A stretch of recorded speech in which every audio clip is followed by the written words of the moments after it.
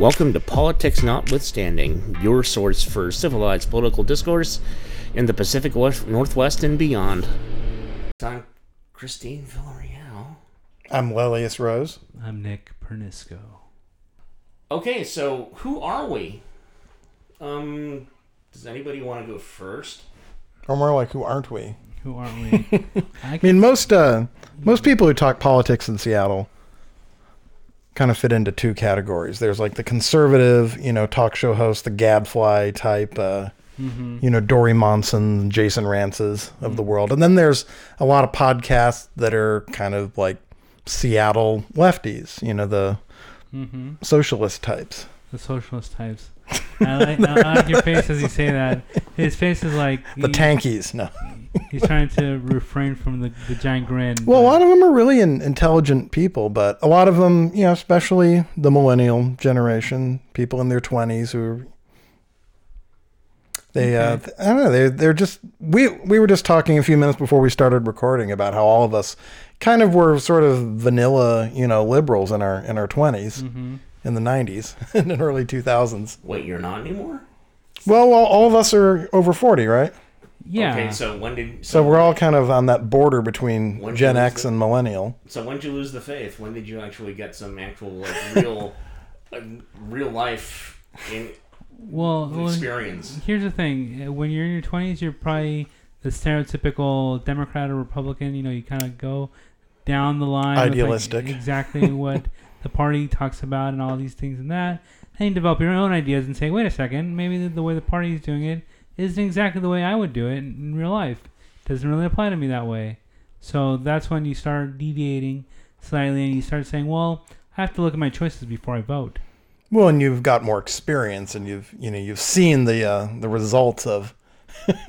It's true. You've seen presidents and other politicians come and go, and you listen to their promises and then watch them fail to achieve them for the most part, and then move on. Well, and you get a little jaded and cynical. Well, I watched that early. I feel like I'm like Benjamin Button. I was cynical in the beginning, and I'm going backwards now, and now I'm becoming more idealistic. Right. You have that too. I see that too everywhere. I mean, I was very idealistic. I thought, hey, like, for example, something like Medicare for all. I used to think, well, of course, why wouldn't we? Isn't that what every other civilized country does? And isn't it just awesome? Right. But it's not that simple. There's a lot of things that sound really good on bumper stickers, but then when you try to get into the nuts and bolts of actually trying to make it a reality, there's always unintended consequences. There are. Well, why don't that's my biggest, criticism of people. There are always unintended consequences. Right. I mean, the only thing you can do is plan for as much as you can figure out, and the rest happens. The rest happens. Yeah. How about we do this? How about we just say who we want to win for president, or who we're supporting for president the next time? Maybe that'll tell people a lot about who we are. Like who I supported in the past, I've always voted for the Democrat. Or in the future. I mean, I'm not going to vote for Trump. I mean, that's like Yeah, I'm not voting for Trump either. rather set my ballot on fire than vote for Trump. If you're wondering where I stand on Trump, I am not voting. I think he's counting on that. Yeah. Yeah. That being said, what I care most about is beating Trump. I almost don't care who it is. But who mostly aligns with your values? I mean, I'm definitely a libertarian leaning. I wouldn't call myself centrist so much as more. So you think Weld?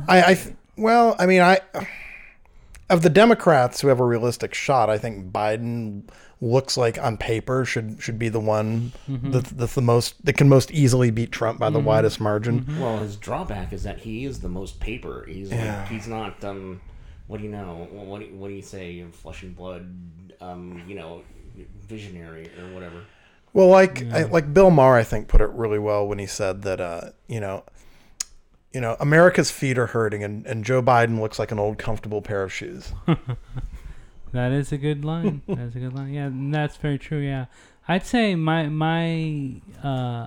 alignments are more with someone like Elizabeth Warren, who is like Bernie Sanders in a lot of way, but I think just a stronger candidate and she looks very strong on the road as well. So I like her ideas about healthcare. I like her ideas about credit and finance and things like that. So Liz is definitely the most charismatic of the ones currently out there. are you on a first name basis with her?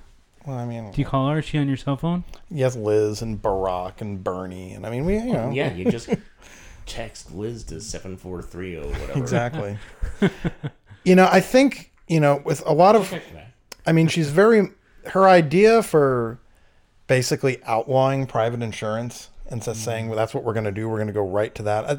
That makes me a little uncomfortable because I think she's kind of, ignoring all the potential downsides and the problems that we're going to have, trying to transition to that. And that.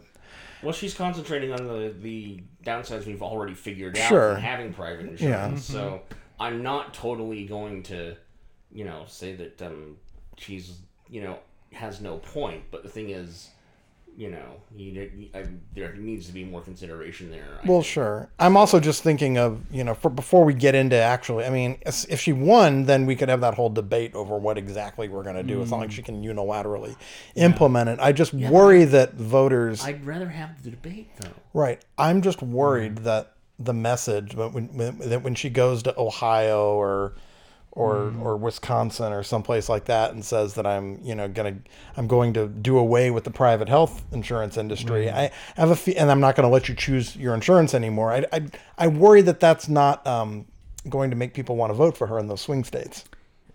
You might be onto something there. I do have a very strong view about medical insurance, but I have a strong view about medical insurance too. And it was like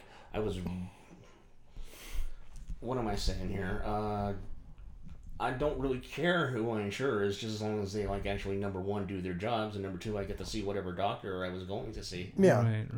Yeah, and that's a debate. I wish we could have an honest, good faith debate about this as opposed to the way it was during the Obama administration, where the Republicans came up with a lot of. I mean, they just wanted to defeat him. It was about that's the opposing team. We want to take him down, and this is his pet thing. Because racism, folks. Well, not just that. I mean, it's but tribalism. Mitch McConnell, came out and straight up said, what this is about is making him a one-term president. I'm sorry. He stuck his head out of his shell, spit the marbles out of his mouth, and said, well, we're going to make him one-term president. And so what they did not want is to give him a signature legislative, like a big thing to put his name on and to say he, accomplished this. Exactly. And made the, So, Chris, who would you say aligns most with your values in the presidential election at the moment? Well, Bernie's out. I hate to admit it because and you know what? And most of my friends who were still support Bernie can't admit it either. It's just like, I'm sorry, their heart attack really just put a damper on the whole thing. It's just like I mean, in an ideal world, I'd still vote for Bernie's corpse over Trump, but I don't think a lot of the country would also see it that way. Yeah. So, unfortunately, I would have to go to the next most obvious candidate, which is Warren, even though I don't agree with her entirely, even though and this is I guess how far left I am. She's not enough. So you're pretty far left. Well, basically, I'm the I have to be pretty far left to balance out the extreme, off the ledge, here be dragons rightness that is threatening our democracy. Yeah, it's out there. So, I mean, now we kind of know where each of us stands. So wait, where were we again? You were telling us that that you're worried that Bernie's heart attack was kind of a reality check moment for you. Yeah, I mean, I can't vote for a corpse. I'm sorry. It's just like it's too. And the thing is, the way he handled it. I mean, it was just like, no, it's not a heart attack. It's just like, yeah, it was. It's just like, Yeah. I need him to look me in the eye and say, yeah, that sucked, but it's going to be okay. Yeah, well, he is the oldest candidate in the race by a lot. I mean, he's 78. Yeah, he made it seem like he was just going in for like a hangnail or something. He's like, I'm out the next day. Here I am. I'm Bernie. Well, and it is notable, I mean, everyone talks about how diverse the Democratic candidate field is, but the top 3 contenders are all white people in their 70s. Yeah. And all 3, I mean, okay, Liz is the youngest of the top 3. Yeah. And she's 70 now, and if she was elected, she would be the oldest president ever sworn in for a first term. I mean, Trump was 70 when he was sworn in, right? But she'd be 71. Wow. So they're all. It's interesting. I mean, it's hard to believe that she's 70 looking at her. Yeah. I don't think the age is a big of a factor with her, just because she doesn't seem old. Right. Well, Bernie has heart attacks and Biden has like his little moments where he like forgets things and mumbles and doesn't know what he's saying. Yeah, he has a little brain fart. Yeah, we already have that problem. I don't want that problem again. Yeah. He has a tendency to kind of think out loud. And I think that Kamala Harris is probably out. Yeah, well, she's on life support money. Like her donations have kind of dried up. Cory Booker, I think, is on the way out as well. Yeah, I mean Mayor Pete is getting money from Silicon Valley. Of that mid-level, you've got Biden and Warren are very much the 2 front runners. Then Bernie, and then there's a big drop off to where you have Buttigieg, and who else is sort of in that middle? Yang. Yang is roughly at the same place as Buttigieg. He's hanging on. Yeah, and Buttigieg is a mayor of a city, and Yang doesn't have that kind of experience, and he's still hanging in there. I really like Yang a lot. If I could just choose one of them, if I could decide who it would be, I would very much consider him. Well, I think that everybody likes free money, right? I mean, and that isn't the thing I like the most about him. He's got the right idea. He's like, let me give you free money for your vote, money for your vote. Well, the reason I find that idea interesting of having a UBI is because everyone gets the exact same amount. What's you don't UBI have to, again? Universal Basic Income. Okay. So that's Andrew Yang's proposal. He wants to give every American $1,000 a month. Yeah, not to be confused with IBS. Right. He calls it a freedom dividend. Yeah. So I take it. Let me tell you, no matter how much I'm making $30,000 a year or $100,000 a year. I take it. I think an extra $12,000 a year could help with a lot of different things. Make life a little bit easier as we transition to an automated life. Well, and his thing is, it's not like printing money. I mean, people talking about, it'll cause inflation. Like I saw a meme that said, everyone's rent every landlord will just raise the rent by $1,000 a month. Yeah. But that's not how, Economics that's not how markets work. Right. Just because people have more money doesn't mean the good or service, is suddenly, Exactly. Some people may pay down debt with it. Sure, you can do whatever you want. Yeah, you can do whatever you want with it. Yeah, that's what I do. You could blow it on hookers and blow if you want. You could trip to Vegas every month. But it would go back into the economy. You may have already done that, and you need to pay the debt for it. Well, here's the thing: he's not just printing money out of the treasury and just mailing it out. Right. His idea to pay for it is through a value-added tax, or basically a sales tax. Which is a regressive kind of tax. I mean, it doesn't hit everyone the same way. I mean, if you're buying a gigantic boat, that's one thing. It's pretty hard to avoid it, unlike other types of taxes. Yeah. Well, we stay comfortably from Washington State, where there's no state income tax. I mean, we have that benefit for sure. I mean, this is how they pay for like their healthcare system in Canada and the UK. Yeah. Through a VAT. Yeah. The thing is the nice thing about like in Canada and the UK, you notice the VAT is always included in the sticker price that you see. If you go into a restaurant and order a $20 meal, the tax is already in there. Yeah, but it's a cultural thing in this country. It's just like you don't put in, you separate the tax from the initial cost of the product because you want people to be like mad that you're getting tax. It's this extra thing. Well, it's a cycle. It's the same reason that they at the gas station why they charge a 0.9 cent for gas. It's a silly thing that everyone's just used to it because everyone does it. But So I'd kind of like to get, Chris, you want to kind of get into our main, topics for this episode. We've sort of been, segue. we have an election coming up next week in Washington State. It's our in Washington State we do off-year general elections for our local races. Odd years. Yeah. So if the mayor isn't up this year, but we do have 7 of the 9 members of the Seattle City Council are up or those seats are up. Mm-hmm. Only 3 incumbents are actually running. We have district-based city council representation in Seattle. So there's 7 districts, and then there's 2 at-large seats. And those at-large seats are staggered from the. Do they alternate years? No, so like this year, the 7 district-based seats are up, and then 2 years from now, the mayor and the 2 at-large seats will be up. So basically, all the at-large candidates go on that cycle. So we have one every 2 years. This one is the off year. I see. Okay. So like 2 years ago, in 2017, we elected the mayor and the 2 at-large seats. Okay, that makes sense. We don't have to do that again. That was a scandal. What? The mayor? What about Jenny Durkin, the mayor of Seattle? No, the one before. Oh yeah, who resigned, Ed Murray. Yeah. Oh, yeah. He was going to run for re-election, but then. Then he was going to run for the board. Turned out he was a pedophile. Yeah. That he abused sexually abused his foster children. Foster children, yeah. Mm. Yeah.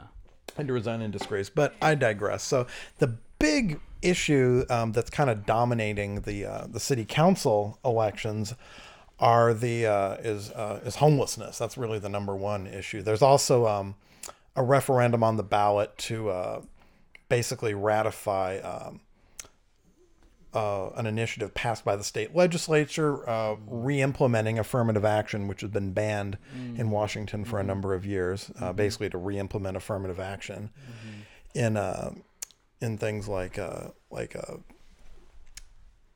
government contracts and that sort of thing. Schools also, like admissions to schools. And there's also an initiative related to transportation funding that basically would cut vehicle registration fees to a flat $30. Currently, there's a number of, depending on where you live, extra taxes and fees.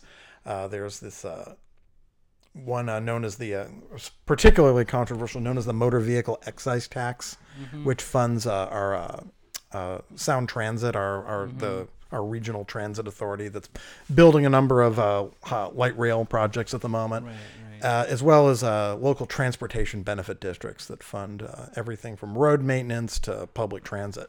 And so Chris is sitting here looking at her her ballot and trying to, and she's kind of not 100% sure how she wants to vote on these 3. I haven't even opened this. Yeah, why don't you open the envelope? Chris's, yeah, rattle that envelope in front of the mic. Yeah, that's in Washington State. We do all our voting by mail. So they send you the ballot 3 weeks before election day. It's brilliant because then you don't have to waste a day of work or When you have time to think about and research your everything, Right. Well, but while you're not sitting in the booth trying to open your phone trying to figure out, okay, should I vote for Judge? What's Judge their face? All right, you got your ballot open. This end up optional security sleeve. Awesome. Get rid of that. We'll just set that to one side. Wouldn't get rid of it. Okay, remove this stub. No, don't. Not yet. You just unfurl it. Do you need a pen, or are you just gonna? We're just gonna look at everything. We're just gonna look at everything. Yeah, and just so people know, just a little bit of background.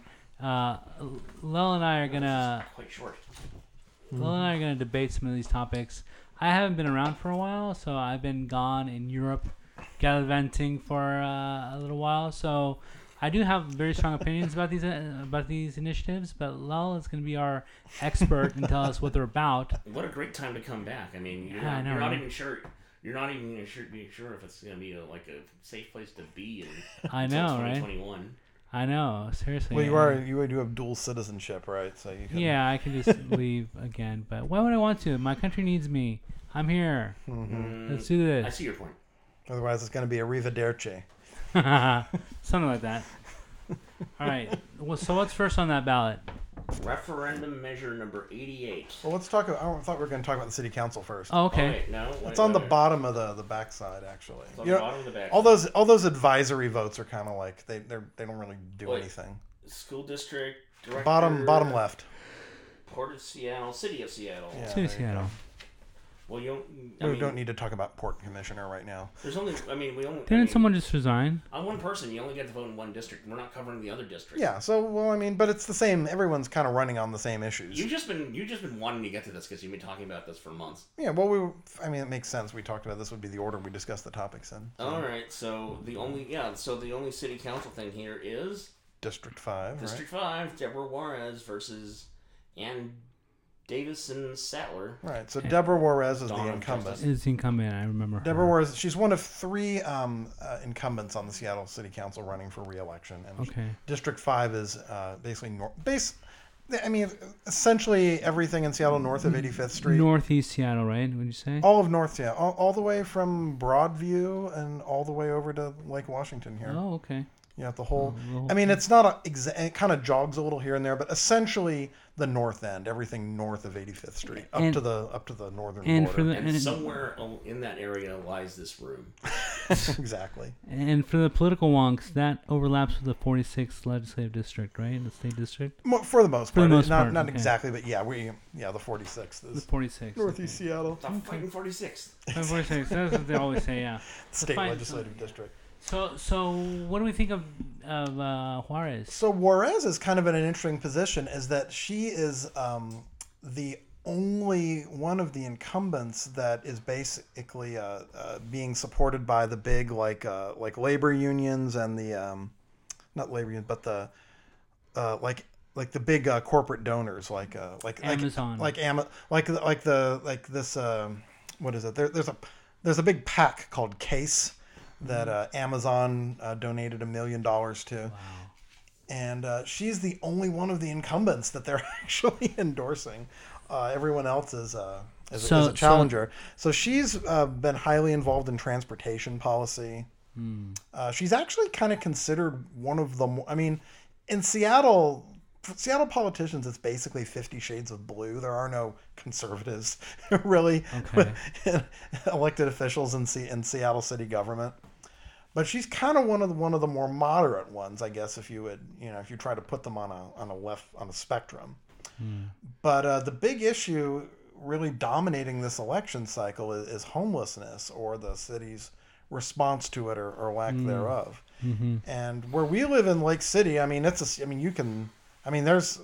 homelessness and then there's homelessness. And this is it's sort of run amok all over the city. It's like let's just say that public safety is sort of taking a backseat.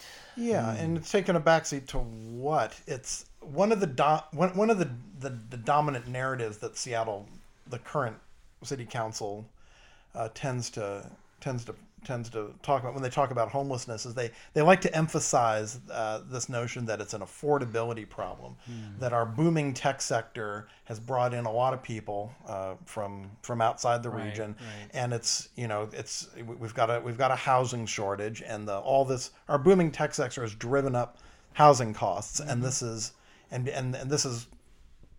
causing people not to be able to afford rent. Right. And that may actually be the case. Yeah, and there is an argument to be made for that, but there's also you can't ignore the fact that there's also some significant social problems that are causing homelessness as well, especially the very visible homelessness you see. Let me ask you this. Do you think that the fact that there's such a disparity of wealth is a problem? Like, do you think that that this greater Seattle area is home to several of the most richest billionaires in the world, and we have the people in the tents on the side of the freeway?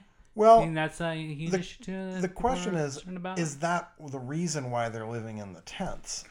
How does someone end up living in a tent next to the freeway? Is it because Amazon drove the cost of living up too much? Is there a direct connection between those two things? I'm not sure there exactly is, but I think that there's definitely people that look at the wealth being created in Seattle next to the poverty that exists, and they feel like it's unfair. So they'll look at candidates, especially on the city council, that won't play into won't accept money from these big Amazon type companies. So last year, the Seattle City Council passed what's known as the head, or colloquially known as the head tax. Head tax, yeah. Or the, I think they call it employee hours tax. Basically, it was a tax meant to fund homeless services and affordable housing construction.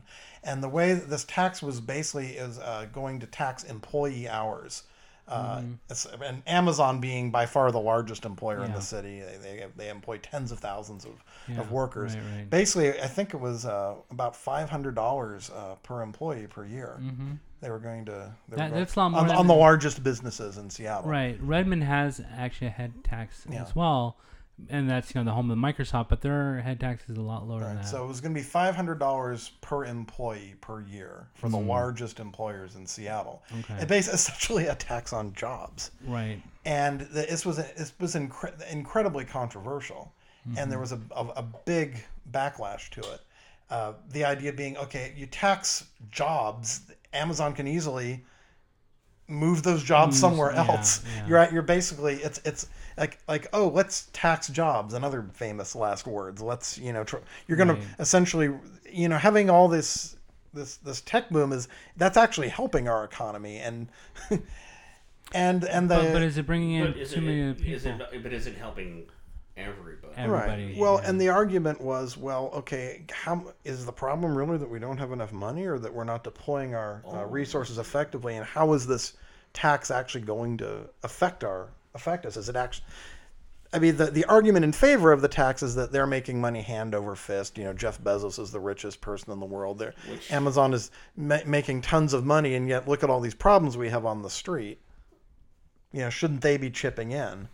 Right. I think that's a good argument to think about. I mean, whether you agree or disagree, I mean, it's something worth considering when you have the richest people living next to the poorest people, and why that exists. I mean, it may not even have anything to do with city council, and may not have anything to do with the way they tax jobs. It may have to do with the fact that more people are coming here, and there's nowhere for them to stay, nowhere for them to sleep.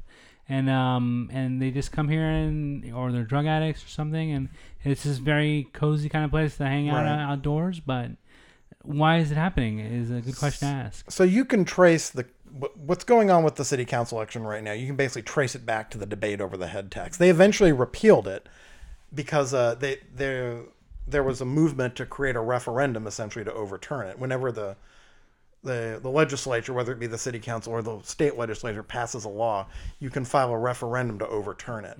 And that would have been on on Chris's ballot right now had that had that happened. And so the city council repealed it. So basically, so they didn't have to run on it. So is Juarez part of that anti-head tax group? No, they all. In fact, I think they approved it unanimously. Okay. And then they had to repeal it. So, Chris, what was your back when we were having the head tax debate? How did you feel about that, the head tax? Were you in favor of it, or were you? Well, I thought. Well, if you looked at it in the taxing jobs sort of way, it was just like, oh, that's not a great idea. Why? I mean, because employers would be like, you know what? Why don't we just move to shoreline?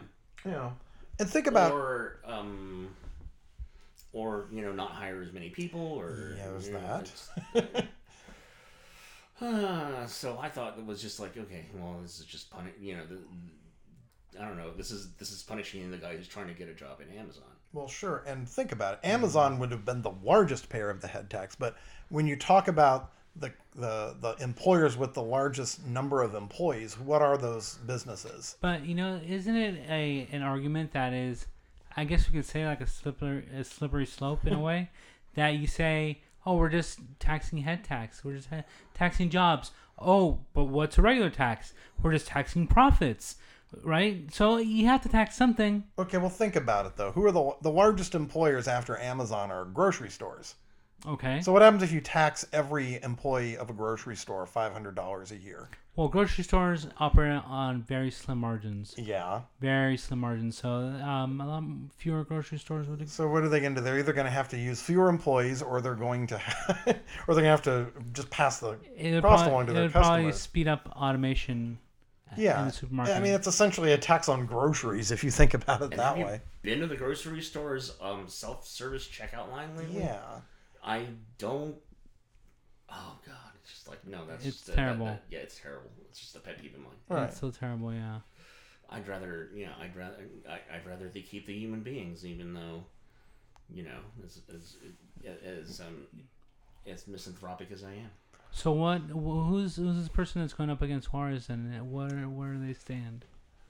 Okay, well, this is the challenger is Ann Davison Sattler. And Davison Sattler. And what does she stand for? So she's also like Juarez. She's also a lawyer. She actually used to work for the Sonics in their front office Back when they existed. Right.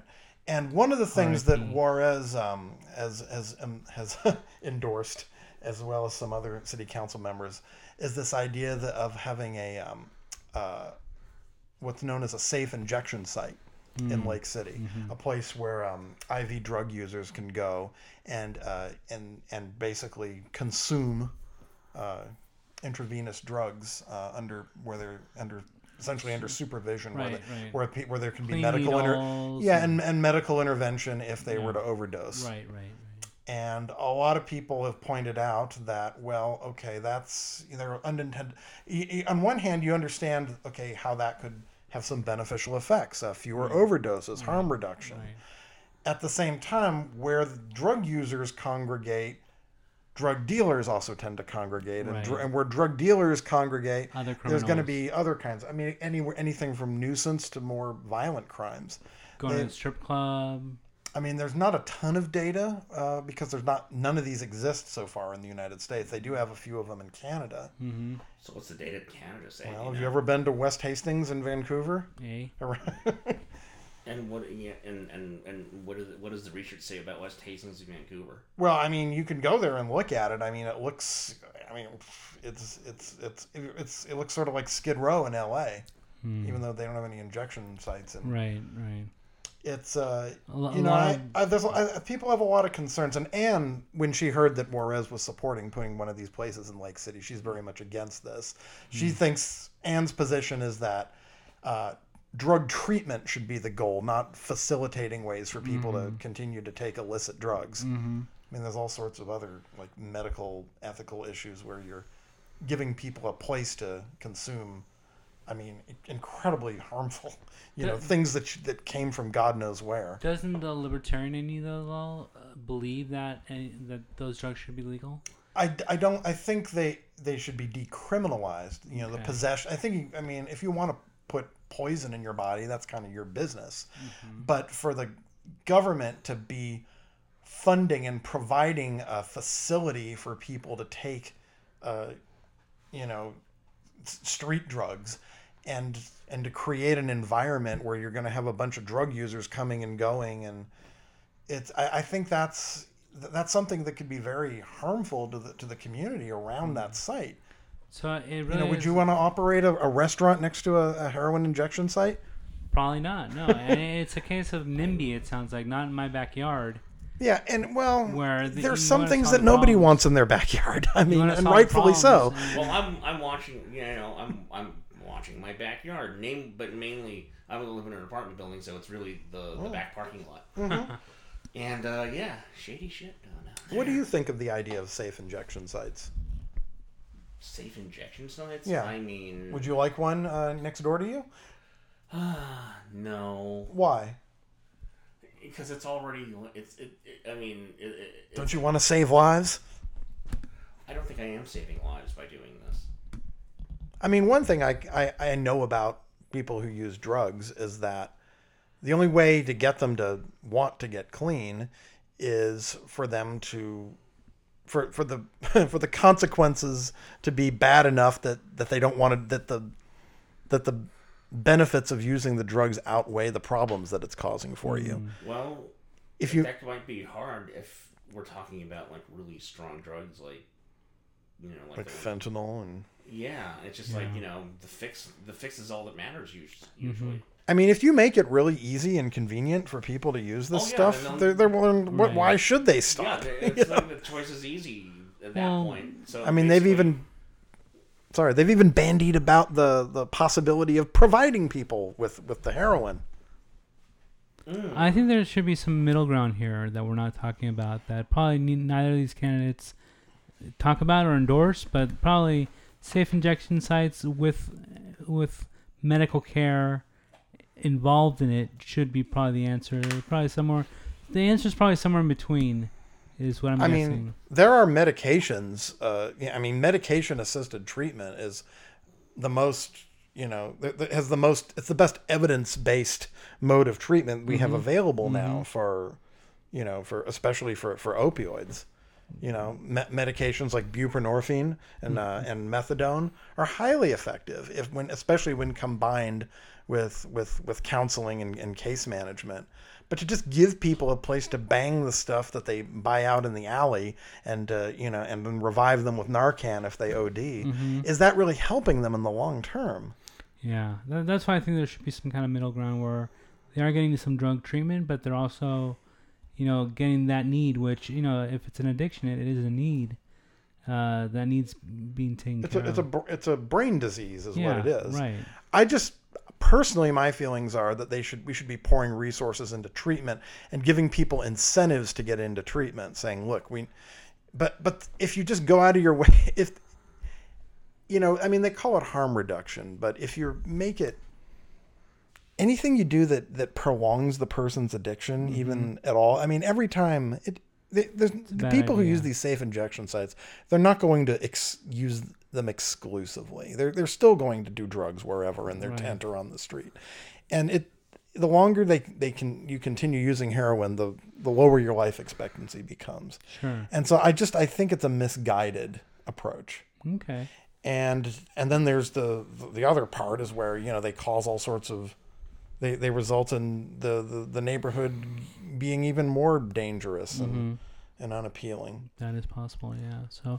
So we have a Juarez versus Miss Ann. So Ann's, I'm just looking at her website. Her plans include she wants to create basically FEMA-style support tents that provide around-the-clock accesses to resources like mental and physical health, specialized treatments for the purpose of helping people with as many types of problems as possible.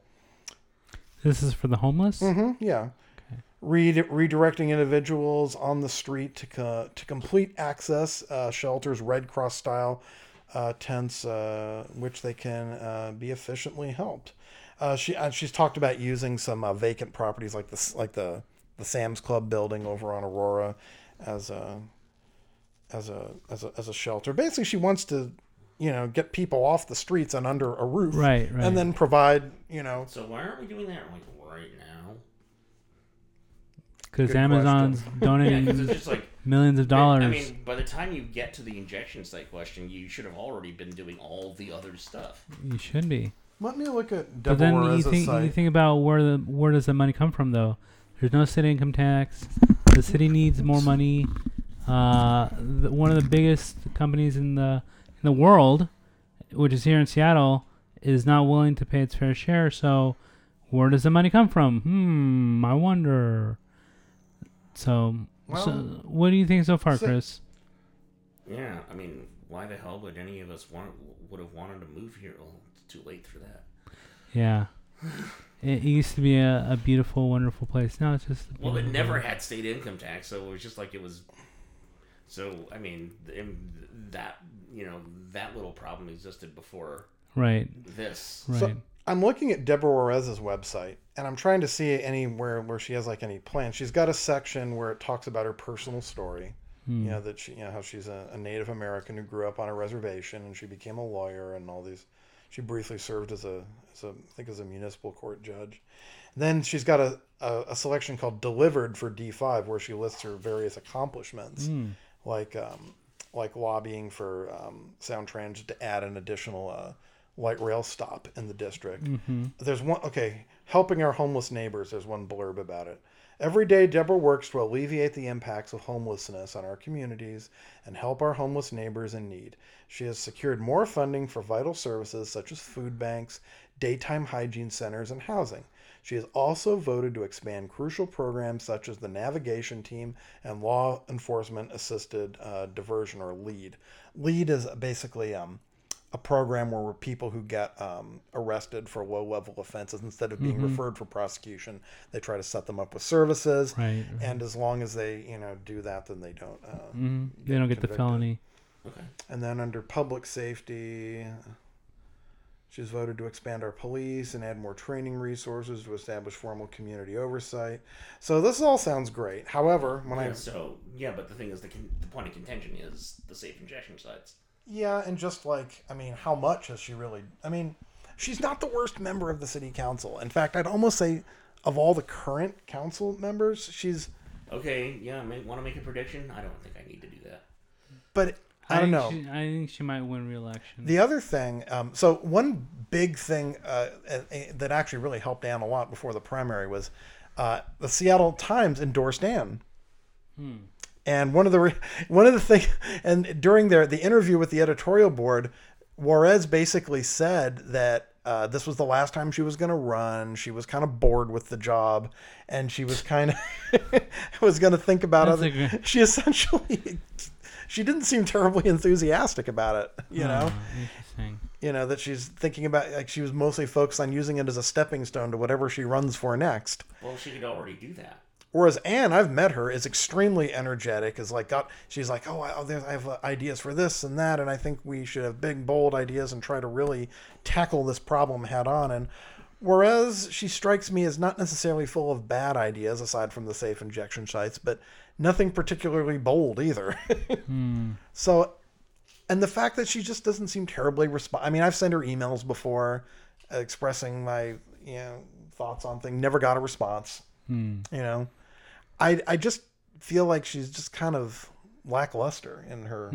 Now that she's trying to I don't know. Her record isn't terrible, but let me find the Seattle Times endorsements. So, Chris, what do you think so far? Do you think you get the Amazon money with Juarez and safe candidate who or you go with someone new who wants safe injection sites, but also has a lot of energy and a lot of responsiveness? Well, coming from San Francisco, and I don't know, I have a story about this one time where Gavin Newsom and a bunch of other people were running for mayor at the time, and Newsom won my vote because he was the only one who showed up to a particular debate that day. Everybody else was just like, I'll blow it off. Don't need to do this. It's just well, I give it to the person who actually is enthusiastic about the job, and sounds like it from that story you're telling me. So yeah. So the Seattle Times, in their endorsement of Ann, says, one of the newcomers, attorney and arbitrator Ann Davison Sattler, is the best choice to represent District 5, covering the city's diverse and rapidly evolving North End. Incumbent Deborah Juarez has done some good things for the district and the city since getting elected in 2015, particularly her advocacy for transit, missing Indigenous women, and arena development. She's a sharp and well-informed attorney who articulates both sides of key issues in conversation. But the thoughtfulness and charisma has not always been apparent on the dais. Juarez consistently joins the city council majority in wrong-headed policy, such as the passage of a head tax that would have resulted in job losses among her working-class constituents, and broad-brush upzones over objections of neighborhoods, pleading for more inclusive planning. There are complaints about Juarez being disengaged from constituents. That was captured there was a viral video earlier this year where she was basically being dismissive of a guy and telling him to be quiet, whatever. In a surprising admission to a newspaper editorial board, Juarez also defended policy deliberations outside public meetings, such as the backstage haggling that crystallized the council's head tax position. She also says she's tired of being a city council member.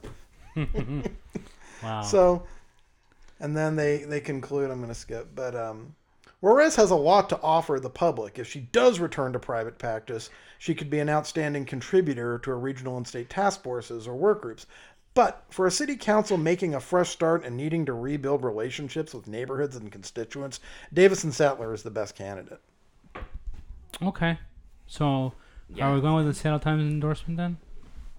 What are you thinking, Chris? Well, it's just another job interview. It's just like you want the job. She flunked the job interview. She flunked the job interview. Yeah, Juarez flunked the job interview. That was just like, if you don't want to be here, you don't have to. You don't have to be here, yeah. It's like she's kind of taking it for granted, that getting reelected is a formality. Right. Okay. I think this is going to be fairly close. I mean, it was one of the other candidates, other districts, Shama Salant, who basically is a self-described Marxist, had got the lowest of all the incumbents in the primary. And not the good Groucho kind either. Yeah. All right, so shall we move on? Initiative 1000 would allow the state to remedy discrimination for certain groups and to implement affirmative action without the use of quotas or preferential treatment as defined in public education, employment, and contracting. Okay, so I have a question right off the bat about this. Question. What is affirmative action without preferential treatment? Yeah. How do you? Well, notice they said preferential treatment or quotas as defined by. Oh, okay. So they're redefining what affirmative action is. Well, they're defining preferential treatment as relying exclusively on something like race or gender or whatever to be the deciding factor. Okay. So yeah. No, that's. They're basically saying if race is the only factor, well, that's preferential treatment. But if you have two people who are basically equally qualified and you have a policy, and let's say you have one group, this particular group is underrepresented, then you can use that as a factor in deciding to choose that person. So in school, if you're applying for a bachelor's program at UW, and there are two students who are equally qualified, but one is black and one is white, the school can use this. If this passes, the school can use the fact that one student is black as a way to admit them versus the white student. Well, assuming that if we're going to say that black students are underrepresented, then the fact that we're trying to increase the representation can be used as a factor, all else being equal. It's kind of a weaselly kind of way to put it, because I still in plain English, I think most people would consider that to be preferential treatment. If you're saying, well, we would prefer that we have more black students, therefore these two people who basically have the same resume, we're going to choose the black person because we're trying to increase the representation of black people in our student body. Okay. So that's certainly but what they mean by preferential treatment, their definition is just choosing someone just because they're black. Can I ask you, who put this on the ballot? The legislature actually passed this initiative. Okay. And then instead of... And then what happened is that the people who oppose it filed enough signatures to make it into a referendum. So now the voters, we can either... What does it say on... It gets very confusing. I know it gets very confusing. I already don't remember what I just read. Yeah, so just read it again what it says, because these referendums are the trickiest. We had a similar one with use of quotas or preferential treatment as defined. So I'd have to go to the book. But then what does it tell you to do? How to vote for? Should Initiative 1000 be approved or rejected? Right. So approved means that the initiative that the legislature passed stays, because it's basically they passed it. It essentially became law, but then it got put on hold when the referendum was filed. Right. So now if it gets approved, then it goes into effect. Okay. If you reject it, then it gets nullified. Okay. I got that much. Right. I'm just like, So who supports this? It's like pumpkin spice. All sorts of people. It's like pumpkin spice latte. It's just like, how are you going to have pumpkin spice latte with no pumpkin spice in it? Mm-hmm. I know the No campaign is a lot of people in the Asian community are very much on the No campaign. They're saying that basically it's voting for racism. I've seen signs around King County that are like, keep discrimination illegal. Right. Well, Yeah, I mean, we did pass a law many years ago that essentially outlawed affirmative action in Washington State. Okay. And that's what this something is. similar in California. So this is what they're trying. This initiative with the referendum we're voting on now is to basically re-legalize it. I remember voting on this in California, but I don't remember what the result was. This is how much attention I'm paying. Yeah, I vaguely remember something about that too. Affirmative action in California, that was a decade ago, 2 decades ago. Mm-hmm. Yeah. That's probably right around the time we turned 18 and like Clinton was still in office, and it's like, I think a lot of people had a different idea back then. And so how do you feel about affirmative action, Chris? In theory, it should be helping me. Is it necessary? Mm-hmm. And I'm still not sure. And does it do what it's supposed to do? That's what I'm mostly interested in. Yeah. Is okay. So, I mean, I guess it also depends on, what's the cause of the underrepresentation? Is it something that can be corrected with affirmative action? Right. Because especially when we're talking about an education, by the time we're applying for college, it's almost too late to help someone with affirmative action. You need to help them back when they're in grade school, and high school, so that we get them up to the level where they're like if you go to a low quality school, you go to a crappy school, you get discouraged, and then you're like, you'll never end up at UW. And even if you don't even care about UW anymore at that point, or even if you get straight A's, the quality of your education is not going to be as good. Right. So you're not going to get as if you may they may not have the advanced placement classes available. Then compared to someone who goes to a private school or whatever. Mm-hmm. Right. I was and not to pick on Amazon too much, but I was recently doing this Amazon entrance test, I guess you can call it, for programmers. And it seems significantly biased towards young white males. And the reason I say that is because it seems like a lot of the material that was on there was aimed towards people who are just graduating from their computer science degree. Well, those are typically the kind of people who are applying to Amazon to work as computer engineers. And those are typically white male, and because they're just graduating, they're young. Mm-hmm. So young white males are the ones getting these jobs over anyone else. So, and a lot of South Asians too. Why don't we see more young black males or young black females in these classes graduating and going to work at Amazon? First you got to recruit them, and I mean they can't. Being a computer engineer is something that requires extensive, training. Sure. You have to get them early.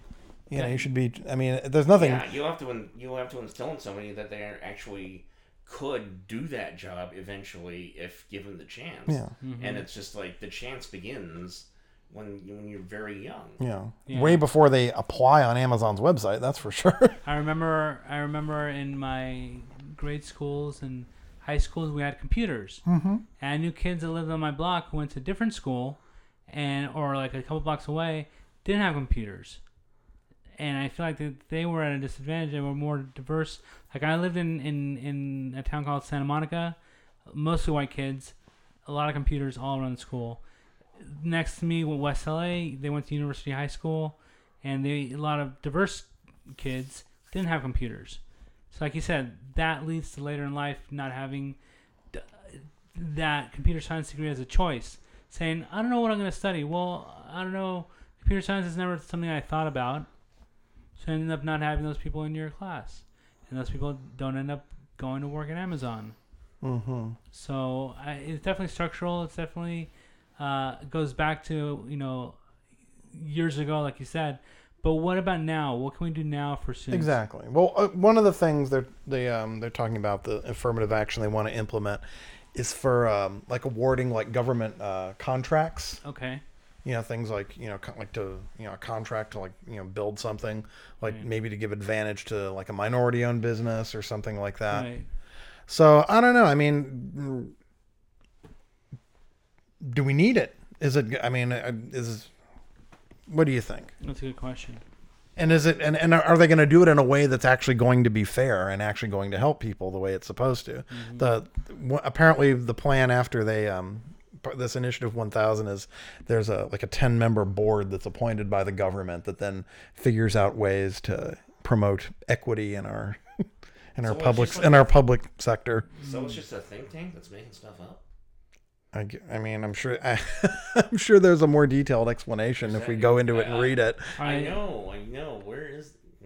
Are they citizens? Or are they like people that the governor appoints? They're experts in the field of ethnic studies.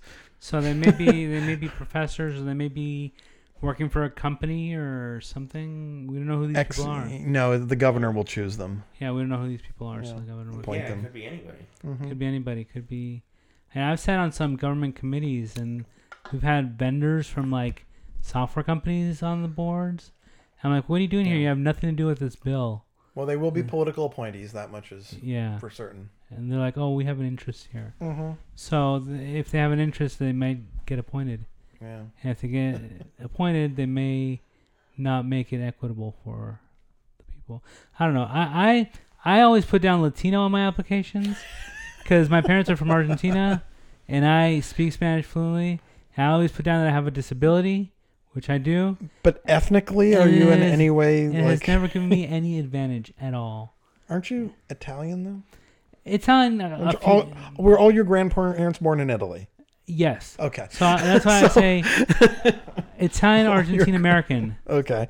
Latino's a bit of a stretch, Nick. Well, and who did you want for president again? What? I'm sorry. I'm just like maybe. Are you talking about? Yes, I'm talking about that. Pocahontas. Yes, that whole thing. It's just like hey, I actually lived in Argentina too. Yeah. So I've had the coming back to America Latino experience. Yeah, but Latino. I mean, what is the definition of Latino? I mean, there's what is? I'm not Chicano. I'm not Mexican American. No. But as someone who's Guatemalan American, like our good friend, that lives nearby here, he could be considered Latino as well. Weren't you born? You were born in Santa Monica, right? I was. Okay, and your grandparents were all born in Italy, but yes. your family lived in Argentina for a while. Yes. And you spent some of your adolescence in Argentina. Yeah. But other than that, you grew up in L.A. Yes, so how does that make you Latino? Well, I identify with the Latino experience. One of these days, none of this is gonna matter. I just think it's funny. So, but you could see how maybe someone like you could, who's, definitely to most people's eyeballs presents as pretty. As white? Yeah. That you could, and you make, how do you measure, how do you decide? Wait, you're not white? Well, no, he's Latino.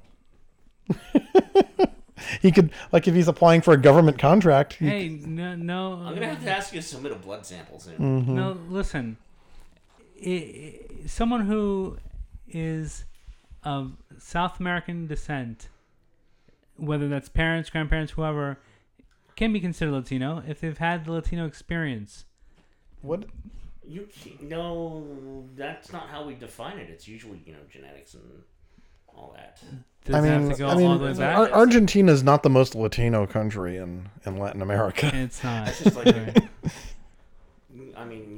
just like, it's like saying that Kevin Costner had the Native American experience in Dances with Wolves. Right.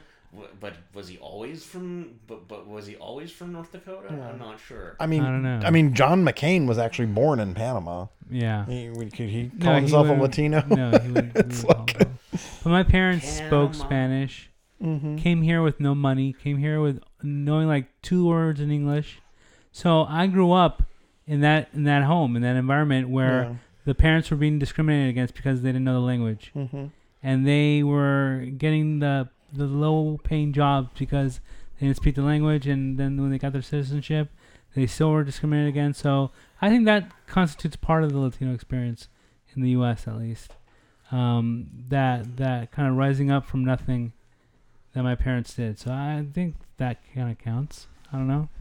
It's interesting. If you look in Webster's dictionary under Latino, it says there's 2 definitions: a native or inhabitant of Latin America. Okay. Or a person of Latin American origin living in the U.S. Mm. So you're not really of Latin American origin. but you were at one point an inhabitant of Latin America. I mean, that's interesting. Like, So splitting hairs here.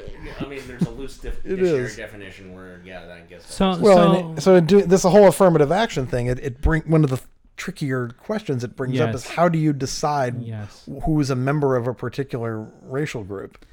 Here's my thinking about affirmative action is I can see how it could definitely help give someone a leg up. You know, if you're basically have the same resume or whatever, and it's you versus a white guy, you might get it instead of the white guy. But if someone doesn't want to hire you for whatever reason, even if it's because of your race or just because they don't like you for whatever reason, there's nothing the affirmative action can do about that.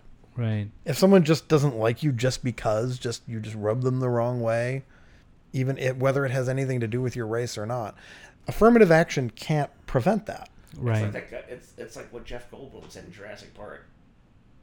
They find a way. Douchebaggery will find a way. Yeah. Mm-hmm. Yeah, no, it's true. So as someone who is a friend of a person of color and would consider himself an ally as well. Oh, we have to take that picture where you're pointing at me? and who considers himself an ally in the fight against discrimination, what would you say should be our vote for that one, Chris? What do you think?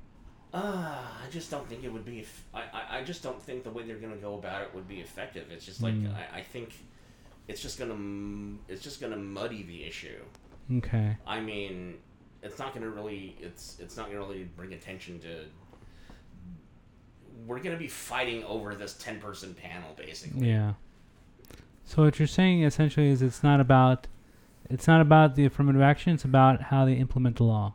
Yeah, pretty much. Yeah, I just I don't see how this is going. I just don't see how this is going to help. Even if you really do believe in affirmative action, which I'm still kind of on the fence on. Mm-hmm. But I totally respect if you're just all in on it. But this is not it. This is not this is not your white knight. Yeah. So it sounds like you're leaning against it. I'm leaning against it, but I'm listening to any argument that isn't screamed at me. Okay, so what's the last topic? Well, the last one is possibly the most contentious of all of the measures on the ballot. And it has nothing to do with me being Latino. Initiative 976.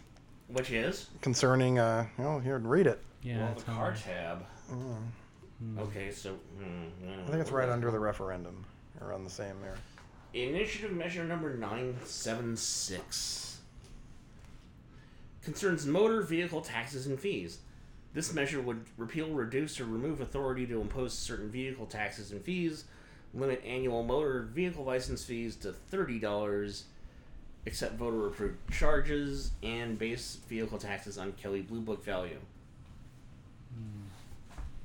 Yeah, it seems like, we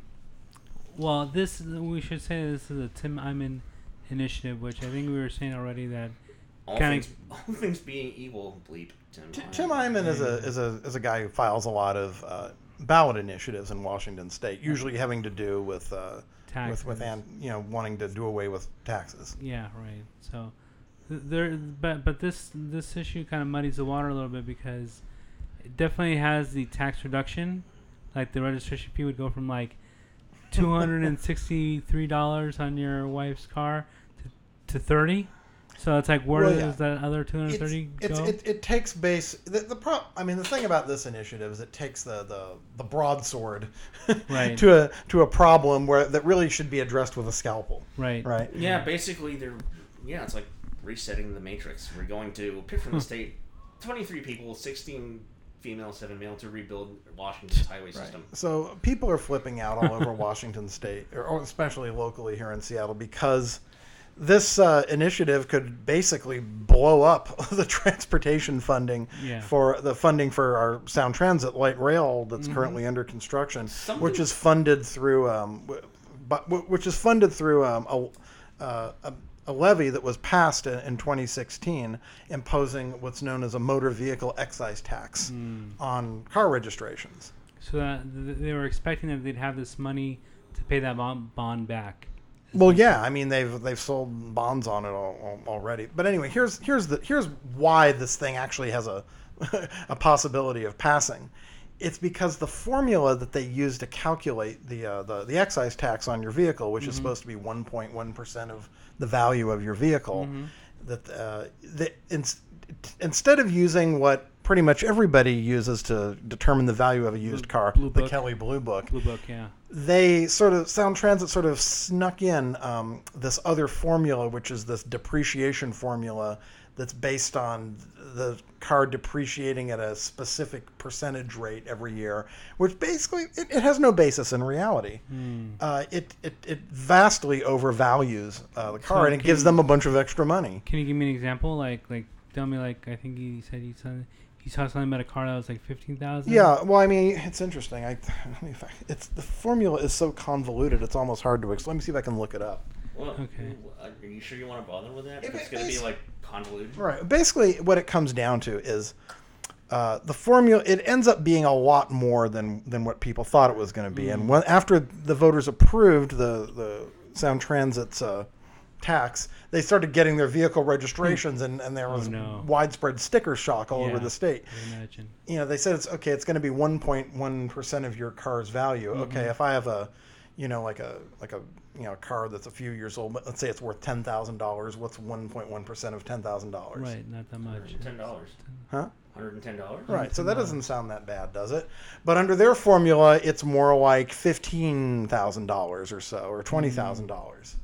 So you're driving like a hoopty Honda Civic. Yeah, and they're hitting you up for a couple $100 of tax on it. Yeah, which is way more than you were expecting. Oh, overvaluing something for tax purposes? Mm-hmm. Wow, that sounds like some serious Trump shit. Oh, right there. Yeah, I wonder who does that. Yeah. Exactly. Or let's say you want to buy kind of a nicer car. Let's say you buy a $40,000 like SUV or something. How much would that 1.1% of that be?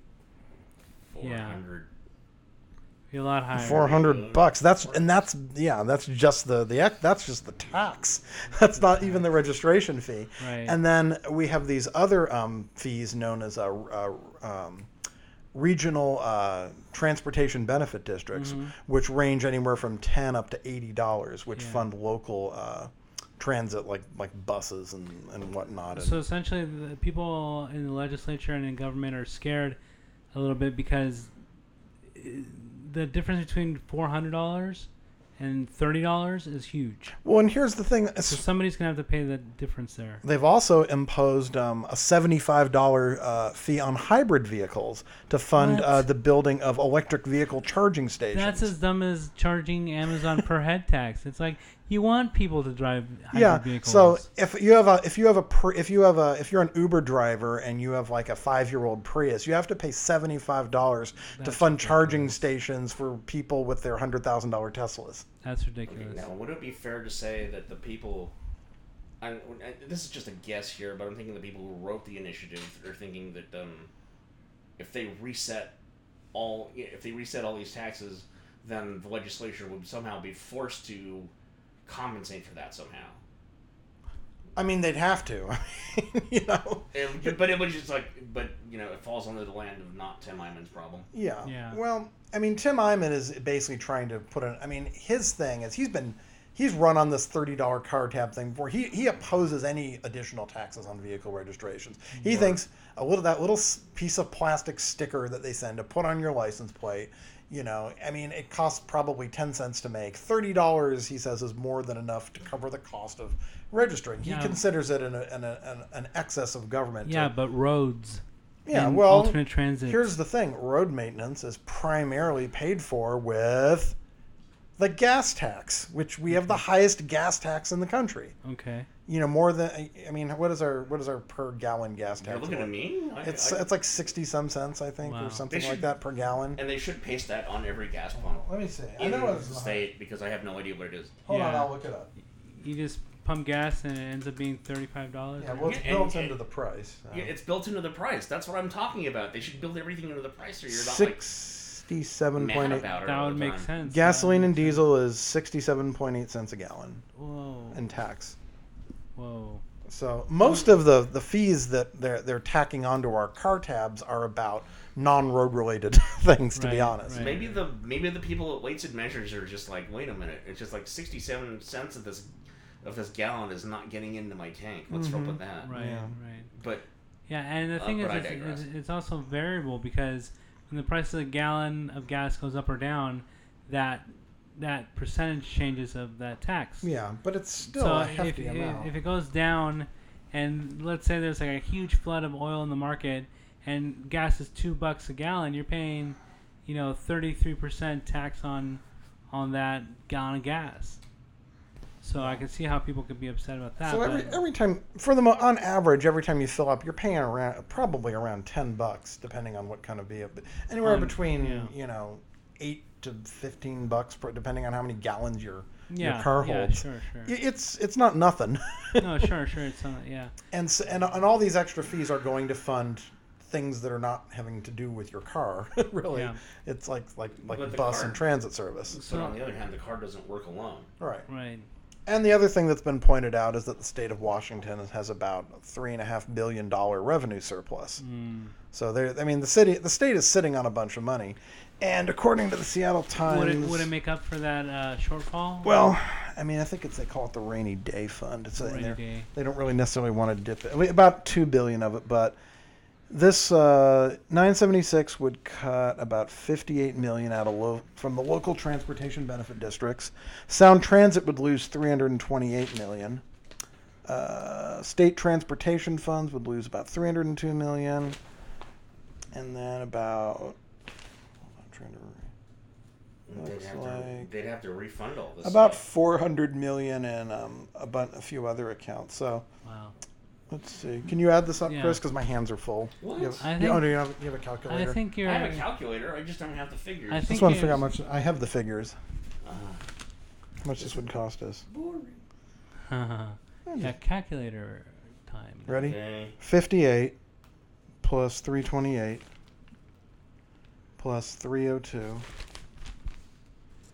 plus. Why they read it so small?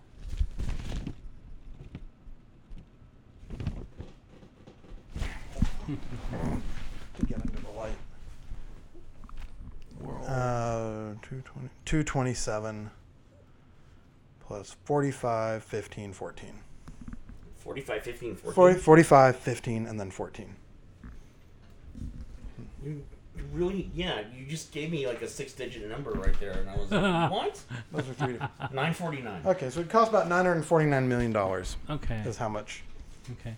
But the rainy day fund is there for a certain reason. I mean, rainy days might be coming. We don't know, and so. Oh, rainy days. There's. We might be heading for a shortfall in the budget in next year's budget. So You don't think this? we think we need to be careful with what we Right. where we get our money from. I know. When we It's, say it's that. just. Still, it's a lot to be asking us to cough up for when they're sitting on all this It money. is, and they're confusing the issue also by the fact that they're saying they're going to charge us less money, but they're also going to charge us based on the Blue Book value. Mm-hmm. So people are like, "Oh, cool, Blue Book value. That makes more sense. That's more fair." Right. At the same time, I want to keep that money. Here's in the thing. place. If the state legislature has had the opportunity to correct this depreciation thing by changing it over to the Kelly Blue Book, Right. Sound Transit just was like, well, we've already sold the bonds. We want, they could have taken a small hit that they could have Right. figured out how to do, but instead they failed to act because they figured, that there wasn't enough, political pressure on them to do it. And so Tim Eyman comes along and files this thing, and I'll tell you personally, I would not even think about voting for it had they fixed the Kelly Blue Book Right, thing. right, If they were at least. If the tax were at least fair and honest, we voted for it. It got approved. However you feel about it, it got voted on and settled. Right. And then it turned out that they were essentially not being completely honest with us. Yeah. If they had at least gone in and fixed that, I would be like, no, I'm not even going to think about voting for it because I want to see these projects built. But the fact that they failed to act and now we have this thing in front of us, Yeah. I feel like it's the only way for the voters to really express their displeasure. That if we just let them slide. They're not. Nothing's going to happen. Here's the thing, we can still vote for this, and then have another. They can. Here's the thing, though. Reinstitute it if they want. It seems like to me like a Brexit issue. Mm-hmm. Yeah, I feel like I'm voting for Brexit. It's like you have to vote all this crappy stuff just to get this one thing that you really want. And to me that's like a no. That's like a K-Tel album. You only want the one song. Well, and it's like with Brexit, a lot of people voted leave even though they didn't really want to leave because they wanted to send a message because they didn't actually think it was going to pass. Right. And then they're like, "Damn, I wouldn't have voted for it if I thought it was it could actually pass." To me, it's much easier to say no to this and get the legislature to fix that whole Blue Book issue than to re-vote all of those other things that are on there on the registration fee that we need. That's the logic that a lot of people are saying. That's what the Seattle Times says. And I'm like, well, will they? Yeah, it's a good question. I don't know if or will they take this as a mandate to keep, hitting us with heavy, dishonest taxes? Right. So what should I do, folks? Should I... If I can't tell you what to do on this one. Yeah. No, nobody can. Yeah. And I don't know. God, I wish we had like a live poll or something like that. Yeah. If we're live. Because really, I'm screwed either way. All right.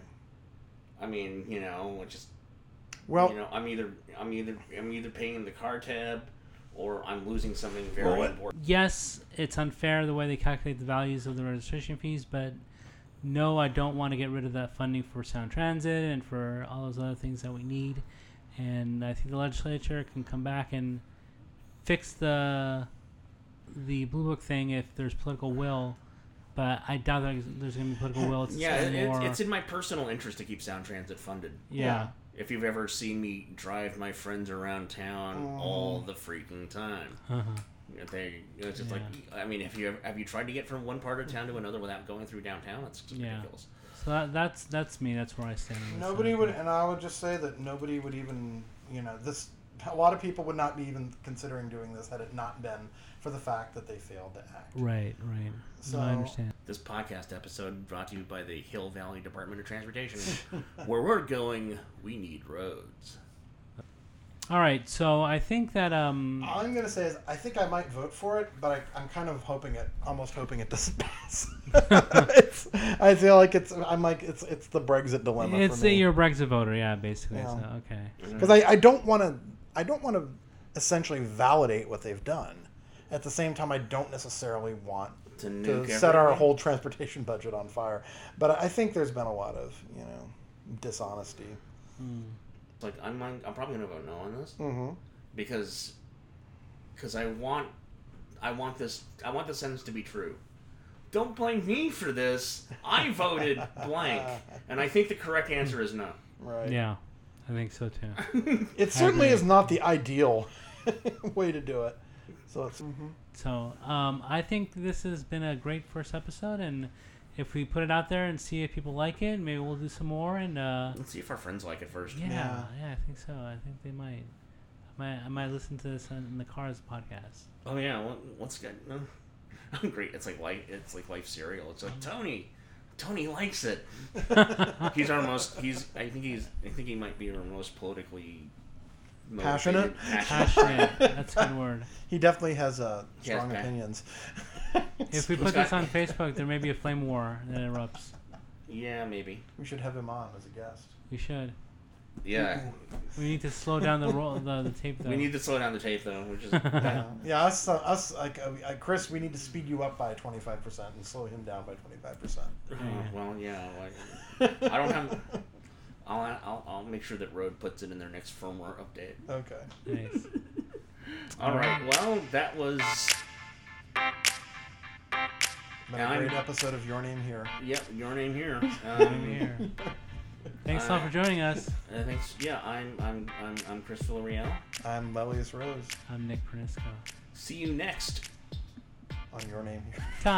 Time. Yes. Bye. Thank you. Bye.